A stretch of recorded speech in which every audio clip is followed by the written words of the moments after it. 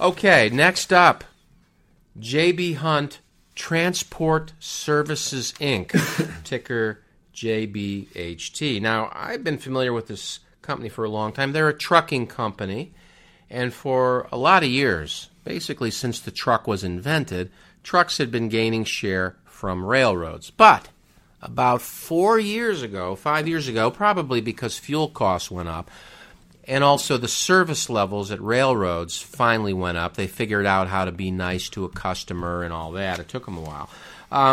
Then rail started gaining share from trucks.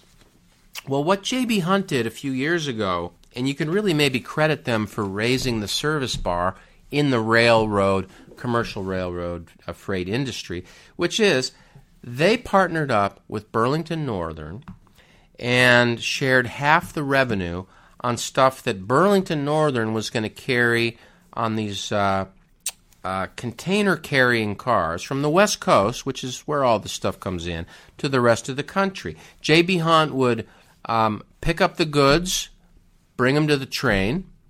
The train would take them to wherever they were going in the rest of the country.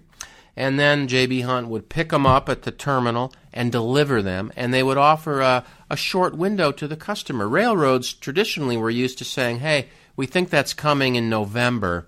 Stay tuned. J.B.Hunt would say, we think it's coming between 2 p.m. and 4 p.m. on Wednesday. So J.B.Hunt married up this concern for service and short windows of delivery with the low cost of the railroad transportation, and they've got a wonderful deal on that. And as a result, they probably are among the most profitable trucking companies in the business because of the sweet deal with Burlington. In fact, Burlington hates this deal so much that a few years ago they went to court to try to undo it as unconscionable, and the court said, sorry, buddy, you signed that, and it's going to be in force for a long time. So it's been court-tested, and they win.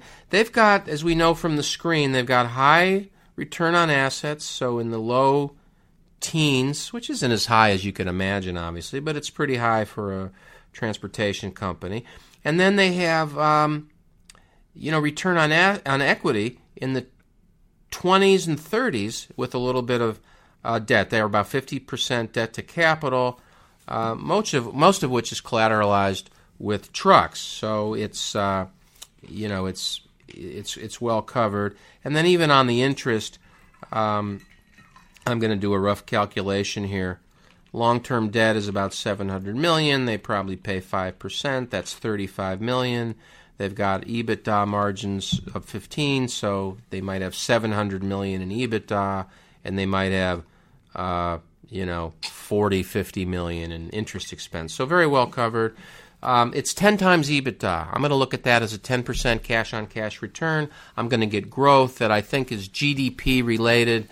But also they're picking up share because railroads are picking up share, and when you hire these guys, you think you're hiring a railroad for that piece of business that is with Burlington, and I think that might be as much as half of their business now. They also have other business where they're just contracting to do, over-the-road trucking for various people, but I think the rail piece is really the core of their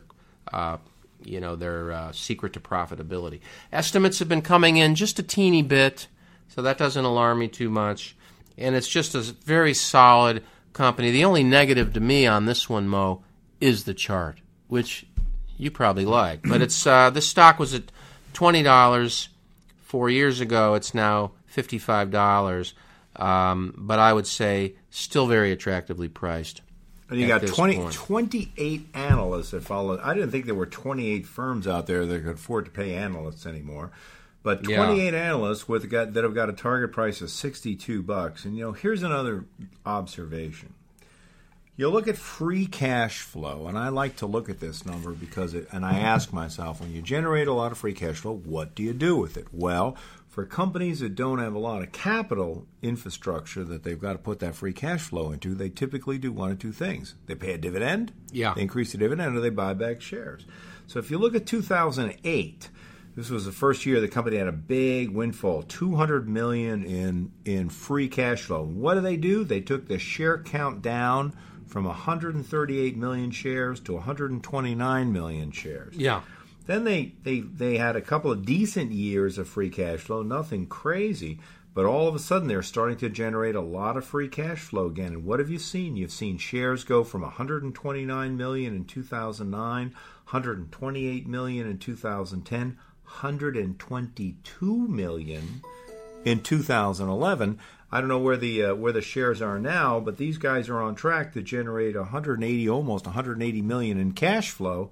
And so I think the shares continue to come down. That continues to drive above average EPS growth, better than their sales growth. So even if you're just looking at this as a play on the economy, I think you can also look at it as a play where they can manufacture some above average earnings growth just by shrinking the share base. Well, the dividend they're continuing to raise as well, Mark. Yeah, you got a 1% yield on the dividend, and that's been a reasonable increase in dividend. It's not a yield play at all, but they're showing confidence in the cash flow by raising the dividend pretty consistently. Absolutely. You look at 40, 44, 48, 52, 57 in each one of the last respective years. And they've kept that dividend yield as the stock has gone up. They've kept that dividend yield around 1% in each year. I wonder why they threw in the odd dividend. 57. It's like 32, 36, 40, 44, 48, 52.